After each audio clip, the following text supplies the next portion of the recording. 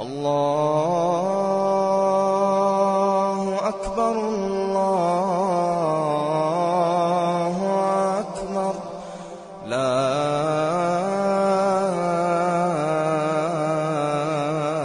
إله إلا الله.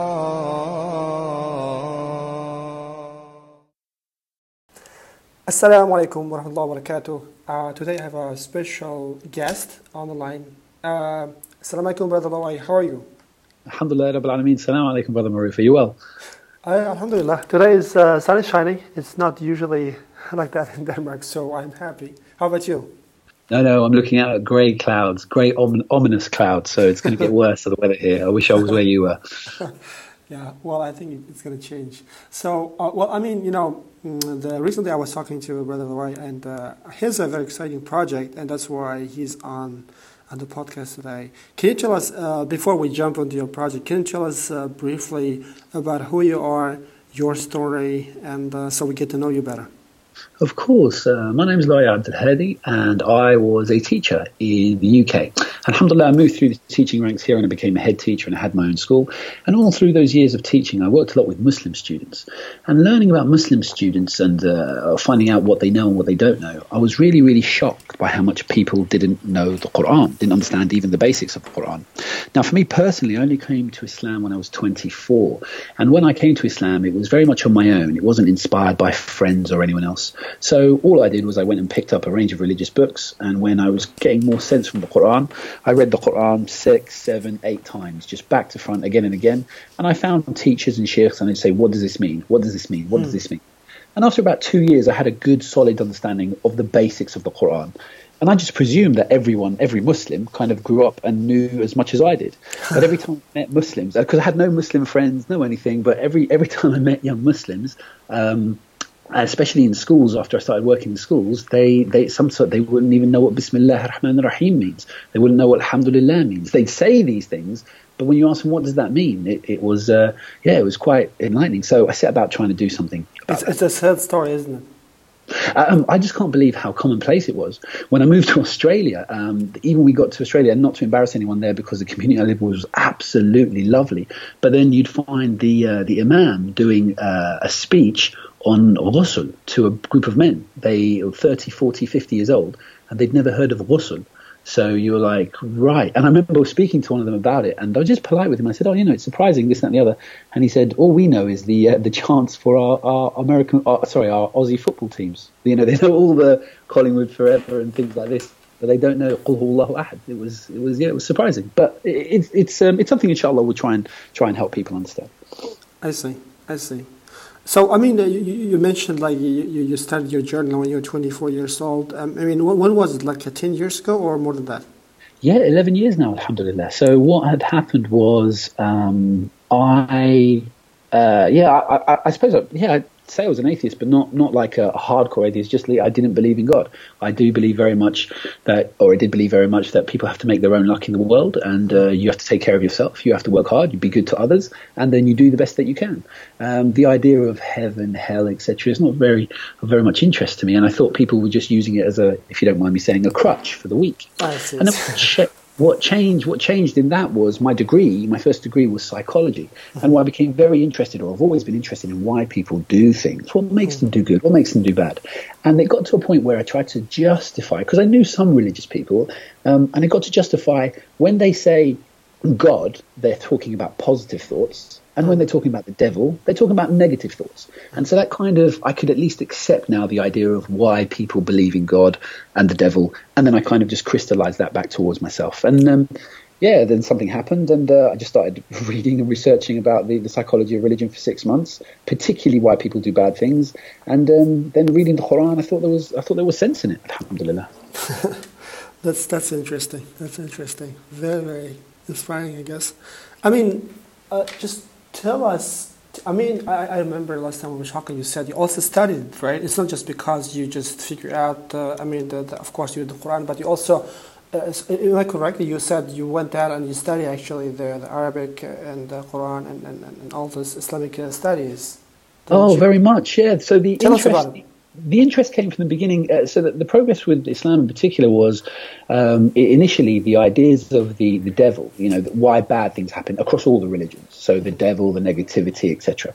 And so we progressed through there, and there was a nice junction in some Buddhist ideas as well, which I really, really liked. But moving on from there, I found starting to go, well, what do the Arabic words mean? And then when you found a word, and when some Muslims I knew at the time, they would say frankly, I would still say awful things. You can do this and you can do this, horrific things. And so I had to go and look at the Quran and the Hadith, and then you open up the books, and unfortunately you see these lines there.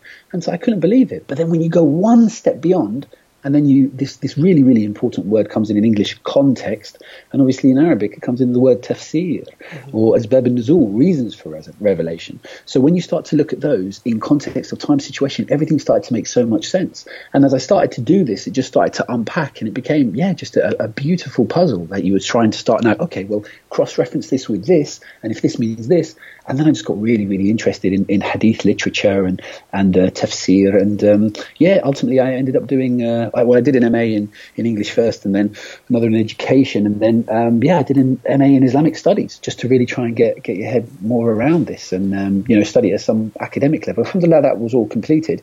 But the best times were me calling up shuyukh at, alhamdulillah, 11 o'clock at night and saying, look, I don't understand this, explain this to me. And then them being on the phone with me for an hour. And if the shuyukh and the sheikh I work with very closely, who oversaw the rendition of the Quran that we did as well, is, he was just always available. And it reminded me something very, very, very, very strong about Islam is, Islam, especially in the modern day, is, okay, read this, watch him, go to that lecture, etc., etc. Whereas Islam in the olden day would be, okay, follow me, follow my character, follow what I'm doing. And it was a lot easier to kind of emulate and understand through practice, rather than someone just giving you a speech and pulling a line out of a book and saying, this is what this means. You have to watch people live Islam. It was very different. So it was a great help, alhamdulillah. I was very lucky. I see. I mean, what was your study? Did you study in UK, or you went out abroad to study? No, everything was in the UK. The only time I left the UK was I went to Dubai for a year, and that was a work opportunity, and then I went to Australia for 2 years, and that was another work opportunity. So all my studies were all based in the UK. Sounds good. I mean, you're also entrepreneur yourself, right? So tell us your entrepreneurial journey, especially, let's start with the tuition kit, then we will move on to the latest project you have. Is it okay if it's okay with you? Of course, great. Well, the Tuition Kit Tuition Kit basically is 24-hour video revision for English, maths and science. So alhamdulillah, we help thousands of people across the world now do better in their studies through being able to access that revision. So how that started was I just got quite tired of repeating myself, because students, if I have a student in a class for, say, 50 minutes and I see them 3 times a week to teach them English, altogether that's 150 minutes, just over 2 hours of their week. When I used to get annoyed when they wouldn't remember something I said, when I stopped to think about it, I was like, well, it's only 2 hours a week. Out of all the hours they have, they're with me for 2 hours. How are they going to remember everything I say? So instead of saying, children aren't concentrating, children these days, I thought, how can I fix this? So what I made was a YouTube channel, and I started posting my videos online. So I just put things for essay introduction and classic text online, and it helped my class, and alhamdulillah, it just grew really, really popular. So they became, they ended up having millions of hits, and then people get in touch with you for this advertising, that advertising. But the problem with the YouTube platform for me personally, and obviously everyone can do what they want, is I didn't really like the comments and the smut and the negativity that can sometimes come with it. So I wanted to make a safe space. So I developed the Tuition Kit platform to be able to do that. And it's gone through different iterations. And alhamdulillah, now we have a county council here with 100 schools on their books using it. And we have, alhamdulillah, the individual schools using it. And obviously the core thing, parents. But the thing that really triggers me in that is it's also not fair that, I don't know how the education system works where you guys are, but in England, we have a thing called catchments.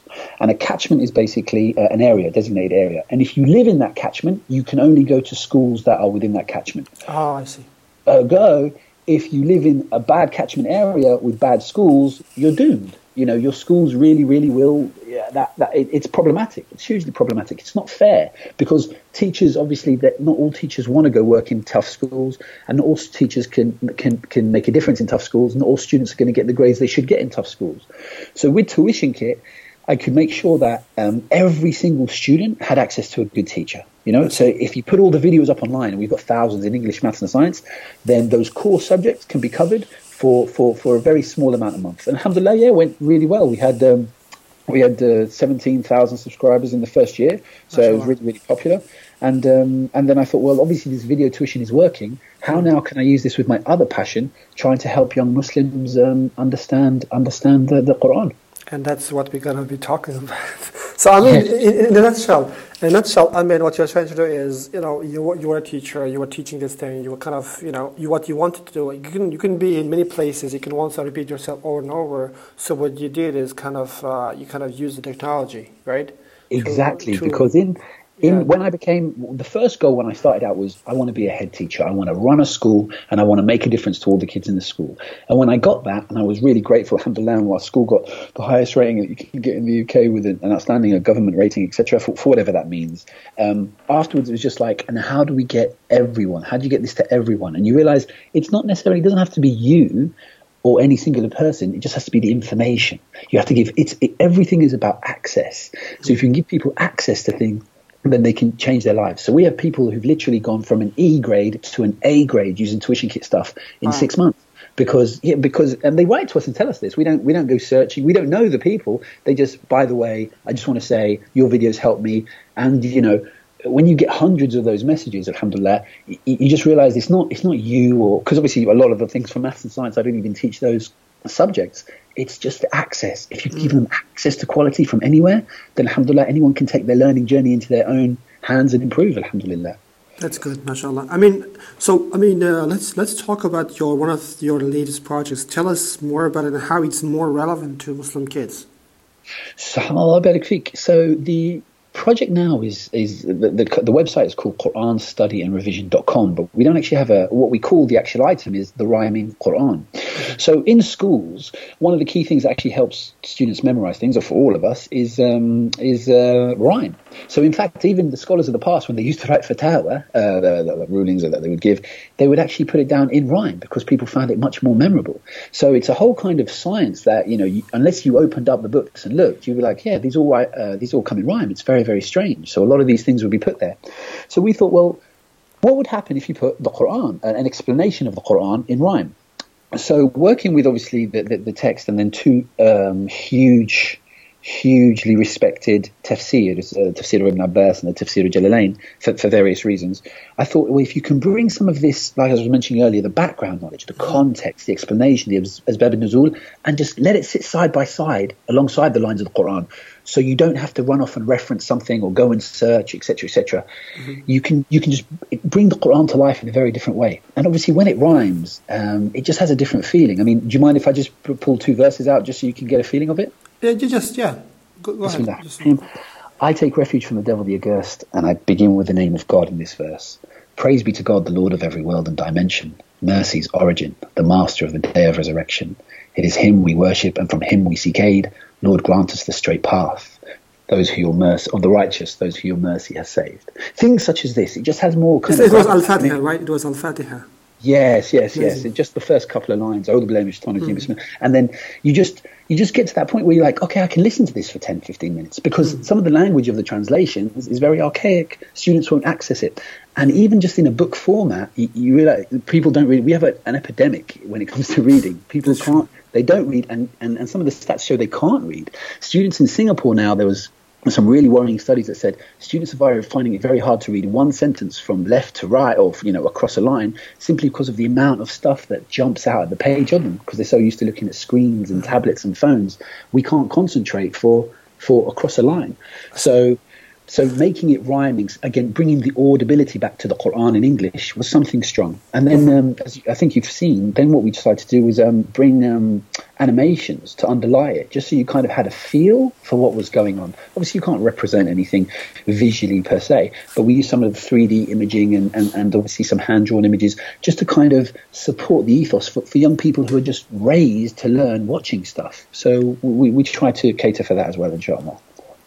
Sounds good. I mean, one of the things we were discussing, if you remember the last, so in this website, you will be teaching not only Quran in this beautiful format, but also you'll be teaching some other like English, math, science. Is that correct? Oh, yes, because the other thing we know from close, it's one thing bad enough for students not to know about the Quran, but in England at least, the majority Muslim population, we are the second worst performing on average. Out of all the kind of ethnicities, we are the worst. In fact, out of all the ethnicities, the Muslim ethnicities are the worst. The Pakistanis and the Bangladeshis on a whole, we're doing really, really badly. Now, the knock-on effect on that, you say, well, who cares if they don't get their GCSEs? Let's just say you thought that was acceptable. The problem is if you're from an ethnic minority, you are 8 times, and you don't get your GCSE C grades in the UK, GCSE is like a minimum good grade for us. You are 8 times more likely to go to prison. Okay. And then if you kind of follow on the knock-on effect and you look at the prison statistics, in England, Muslims make up some 4% of the population, but they make up some 20% of the prison population. Wow. So you can see that this is a huge issue. Now, and then obviously prison, with unfortunately the alignments it has sometimes with being breeding grounds for certain kinds of thought, etc. You realize if we can try and get the Quran and English, math, science readily accessible in every home, give them that access I was talking about earlier, just the same way that tuition kit was effective, then you can have more Muslim students kind of getting in and then having the Quran alongside English, maths and science. I watch a video on English, I watch a video on maths, I watch something on the Quran. And then it's not kind of like, oh, the Quran is just something in the madrasa at a certain point and it's aside from my school studies. It's just kind of, it becomes that routine. I'm on the bus, I've got a 20-minute journey, I put my headphones in, I'm going to watch a 5-minute English video and then I'm going to watch Surah Al-Fatiha just to remind me as I go into my day of school. Do you see? Just have it all in the same place, alhamdulillah. I see. So, one of the things as we also discussed briefly was, and I remember you also did some of the examples just starting out, because one thing is as you said, correctly, it's just the Quran is not only for the madrasa, right? So you're putting the Quran like at the same level with the other, the math, science, and English. So at the same level, it's not only that, and some of the things I think you also did test how we can, for example, relate subjects. Is it so far okay? Example, everything? Yeah, it's okay. Just don't worry. So the last question, so. Bismillah. So what I was going to say is, so what we're going to do is like the Quran put along with the science, the English, and the mathematics. But so sometimes, for example, how can we make them more relevant to each other? For example, when you're studying the math, and as you know, as our legacy, we have really great scholars. As a matter of fact, as we discussed the last time, Al-Khwarizmi was one of the founders, for example, right? We have a lot of legacy in teaching them those facts to the Muslim kids. So I think it inspires them not only to learn math and to look at the math on a totally different level. We are the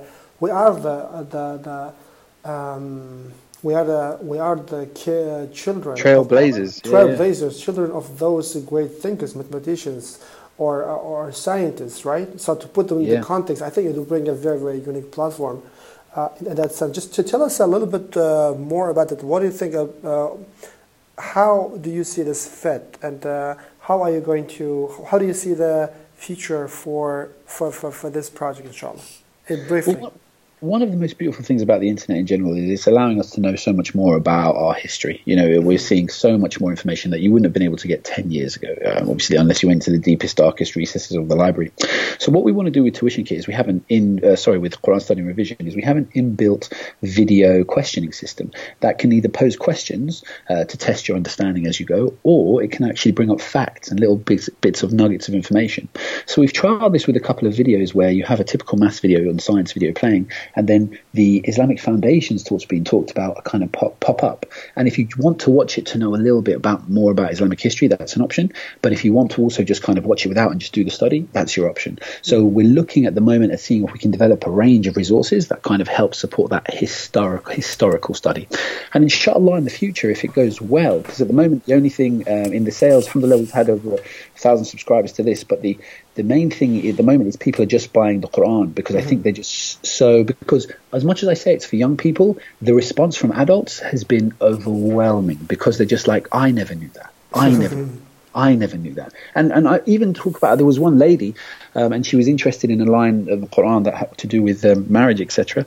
And I read her the line, and she'd been head of a women's organization for Islam for 15 years. And she's like, I never knew that. And I just showed her where the reference was from, and she just couldn't believe it. Because all arguments that she wanted to make or things that she wanted to point out were just supported by this one thing that she didn't know back in this, not an obscure tafsir, just you have to go and find it to know it. But when it's put front and center, it makes a huge difference.